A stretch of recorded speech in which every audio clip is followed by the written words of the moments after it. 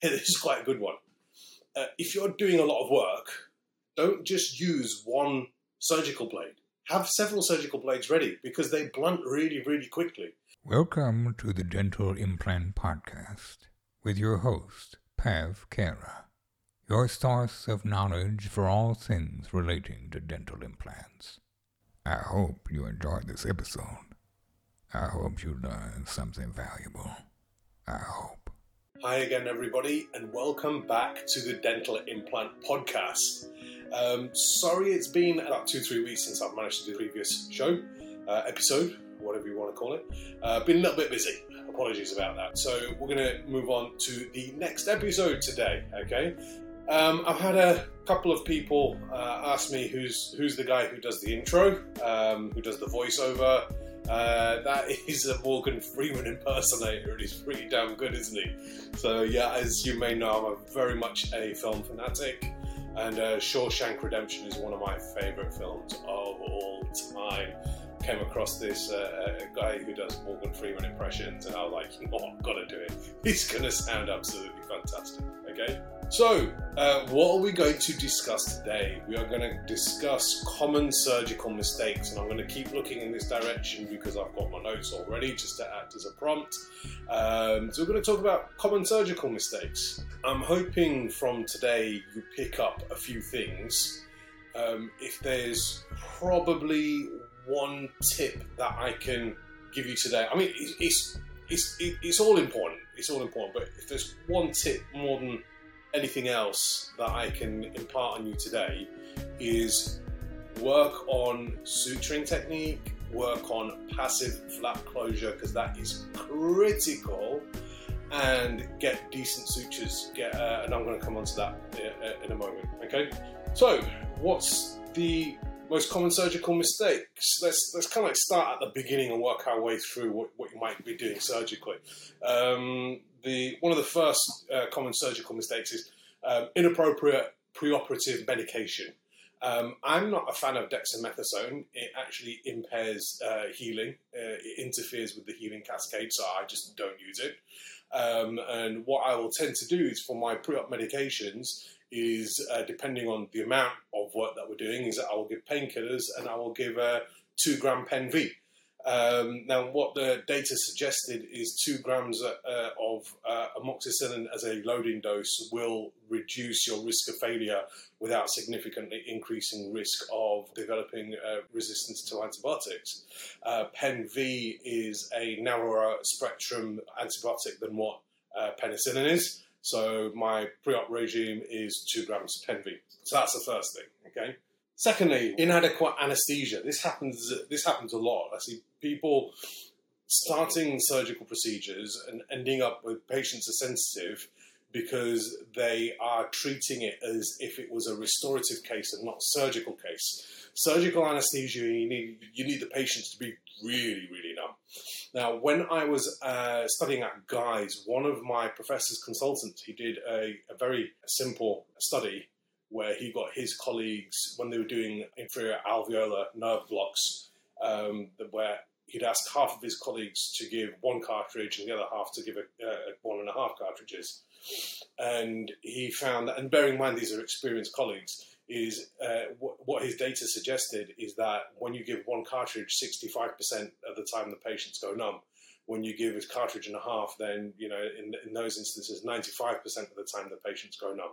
So when I'm doing surgical anesthesia in the lower arch, I actually don't use an inferior alveolar nerve block. I actually go higher. So I use an Akinosi type block, and I will give a cartridge and a half, and then the other half a cartridge I will do infiltrations around where I'm working or hit the long buccal. Similarly, when we're working the upper arch, I generally tend to use blocks. Posterior superior alveolar, infraorbital. You just need to make sure that the patients are completely numb before you start. And I see a lot of the people that I mentor when I'm doing them is, when I see them give anesthesia, I always turn around and say to them, just give them a little bit more because the patient needs to be really numb so they're not getting nervous, they're not getting twitchy when they're doing this. Next common surgical mistake. This is quite a good one. If you're doing a lot of work, don't just use one surgical blade. have several surgical blades ready because they blunt really, really quickly. So there's a number of things that I say. I don't, for my scalpel handles, I like the round handle because it just spins in your fingers a lot easier. I like 15C blades as my workhorse. I think the 15s are just far too big. 12 is like, it's just ridiculous. Is it 12? I can't remember. The bigger version of the 15. Use generally quite a small surgical blade is what I'm getting at. See, so many numbers, even I get confused. The 15C works really nicely in my hand. The round handles where you can roll it in your fingers, I generally tend to find you get much more finesse when you're making your incision as well. The other thing that I see a big mistake a lot of people make when they're doing surgery, you're not cutting a cake, you are making an incision. So the number of people that I see when they're making an incision, they're doing it like they're cutting a cake. What you want to do is you want to go down to bone, make your incision. It needs to be a definitive incision. No cake cutting, no going backwards and forwards. It needs to go down to bone and across, nice and clean. So, and you'll find that will just make your surgical site much cleaner, okay? Common surgical mistake number 4, learn when to use split thickness flaps versus full thickness flaps. And you can transition from partial thickness into full thickness and back into partial thickness and all sorts of things depending on what you want to do. Once you understand how to handle that tissue, it will actually, particularly in the aesthetic zone, when you can transition to from full thickness to partial thickness, is you can get some really nice results and maintain papilla heights. Another issue that I have is a lot of people, I think I'm coming on to this as well, is when they graft and they pull the flap over, is they don't do any remedial soft tissue work after that. You're going to land yourself in trouble there as well, okay? So common surgical mistake number 4 is only using full thickness flaps. You know, understand when to use full thickness, when to use partial thickness, and how to switch between the two, okay? Common surgical mistake number 5, flap elevation, okay? You need a sharp periosteal elevator. If it's not sharp, buy a new one or send it to be sharpened, okay? Once you've got it in with your blade and you've made that clean incision, you need to get underneath it and lift. It shouldn't be ripping and tearing at the soft tissue, okay? You will find your patients heal significantly better when you are making that periosteal elevation and not slipping around all over the place. And again, a big tip I can give you there is make sure that your periosteal elevators are really, really nice and sharp. You can also have different types of flaps for different scenarios and situations. When I'm at Evo and we are doing a full arch, my flaps generally tend to be much higher, particularly into the palate, okay? The reason for that's quite simple. When it comes time to doing a mucoplasty, is if I hit the greater palatine artery or a clip and arteriole, it's way easier for me to tie off than what it is trying to elevate that flap even further, okay? You need good surgical vision in order to be able to see what you're doing really, really well, okay? I see sometimes people making tiny little flaps. That's not an issue in the right instance. And I generally recommend that if you're making small flaps, you actually should be a very experienced surgeon, because then you know, in your mind's eye, you know where the bone and everything is underneath, okay? And similarly, when we're raising the flap buccally, when I'm doing the full arches at Evo, I go up to the base of the nose, I release the lining of the base of the nose, I go nice and high, I want to see the anterior fibers of the masseters, and I want to go around all the way around the back of the tuberosity as well. Visual access is really important because you can mess up really quickly and not even know it by having an inadequate flap. But think about your flap designs and make them accordingly. Okay, next one. Surgical speed. Now, this is a bit of a misnomer, right? Yeah? Because the faster you are at surgery, I generally tend to find the less post-op morbidity patients have. And I generally tend to find that the fewer complications I have as well, because the patient's not been open for so long. But you can't do that until you start to have good experience. And this is something we've touched on before, okay? You need the experience to develop the muscle memory, and you need a mentor on your shoulder showing you how to do it so that you can become more proficient at it, okay? The next surgical mistake I see a lot, particularly when I'm mentoring other people, is overheating the bone. You know, I ask my mentees, when was the last time you changed your burrs? I don't know.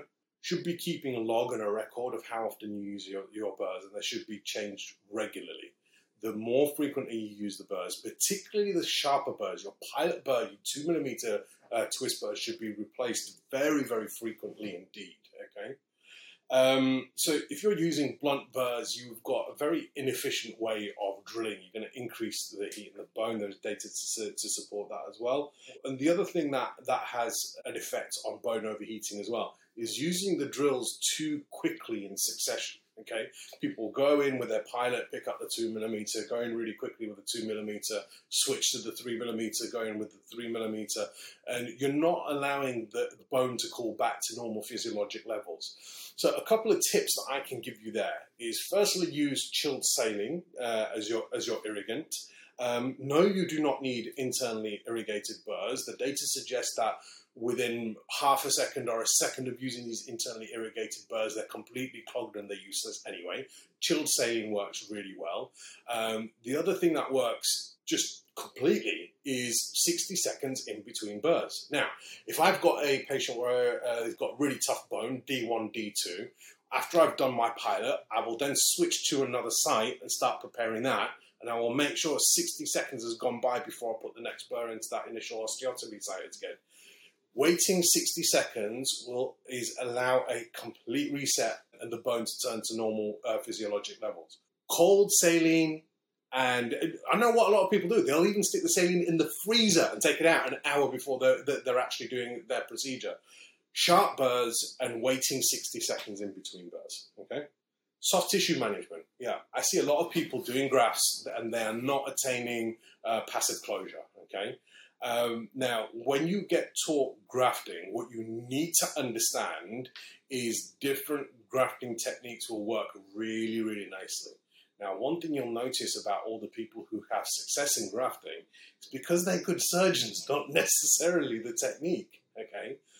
One of the keys that you will find, and this is true of any grafting technique that you will do, is you want to have passive closure. If you do not have passive closure, game over, okay? Burkhardt and Lang showed that any tension in the flap causes soft tissue ischemia. One way around that is to use 6-0 sutures. I like to use 6-0 Cerulon, because what happens with 6-0, if you pull it too tight, it snaps. That means that your flap design was wrong, okay? Particularly when I'm doing single teeth, it's 6-0 Cerulon's my go-to. Is if you can't close a flap with 6-0, it's not passive. It's not passive. What people are doing is they're using 4-0, pulling it really tight, strangulating the blood supply. Okay? If you want to start to improve your success rates, switch to 6-0. And as I said, I use 6-0 Cerulon.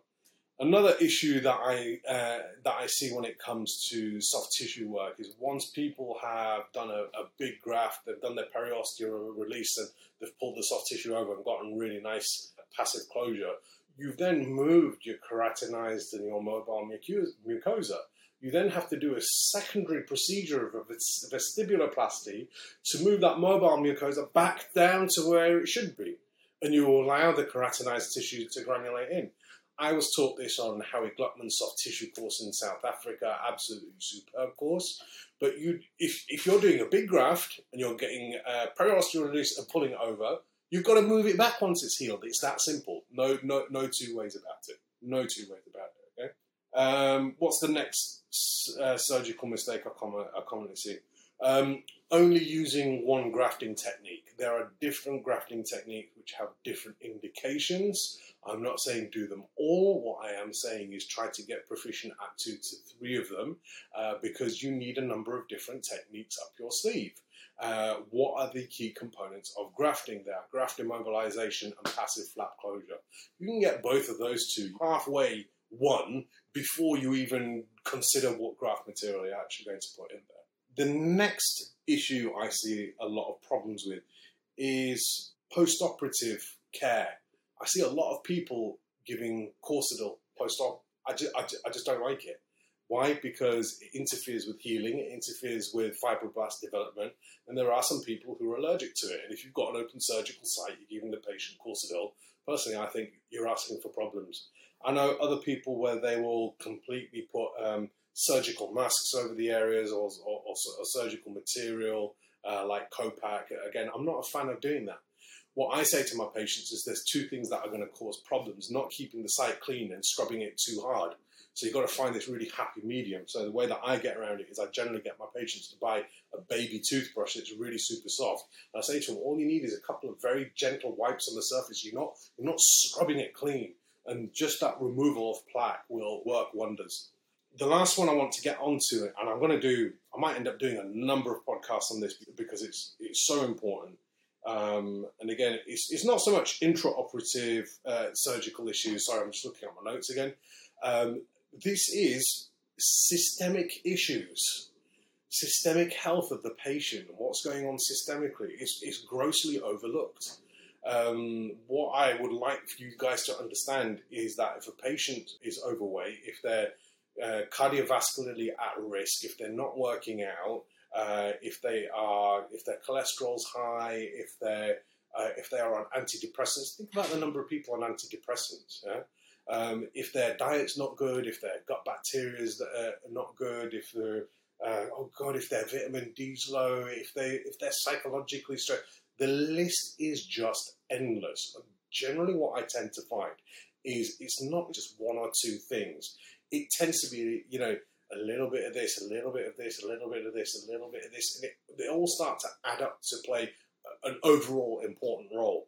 So remember to look at the systemic health of your patients. Now, the issue that I have with a lot of data with regards to dental implants, particularly studies, is you can either have a high degree of control, so you're controlling all of those things. So you've got people in who they don't have high cholesterol, their vitamin D is normal, they're not psychologically stressed, they're working out, they're not taking omeprazole, they're not taking SSRIs, and then you say, okay, well, we're going to change one thing, and then we're going to see what happens.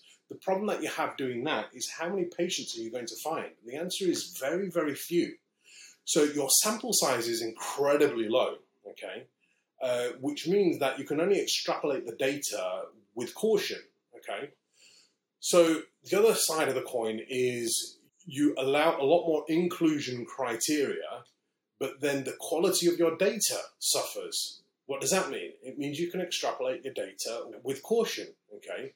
So this is the thing that I have with dental implant studies, and I see this a lot, where people turn around and say, oh, we've studied this, and this plus this equals this. And I'm like, yeah, but you know what? There's about 15 factors you haven't controlled. So how do you know exactly what's going on? So just be aware of that when you're critically appraising papers. And I've spoken about this before. Do not just read abstracts. It's not worth it. So I hope that's been useful for you guys. And as I said, it's particularly that last one, any evidence that you see with regards to papers, always take it with a pinch of salt, because either you can have high quality data but a very low sample size, or a very big sample size but very low quality data. You can't have both. It's extremely difficult to do.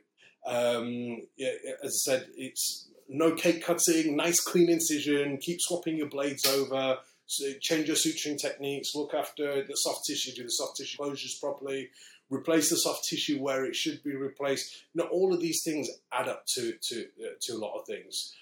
So I hope that's been useful for you. These are just some of the things that I could think of off the top of my head with regards to common surgical mistakes. So I'll be picking up again with another podcast very soon, and I'll speak to you guys later. Please invite your friends to listen to this. Obviously, if they're implant surgeons or they place dental implants, if they're car salesmen, then it's not going to be much interest to them. But it may be. Hey, you never know. Thanks you guys for tuning in. It means the world to me. I'll speak to you later. Bye.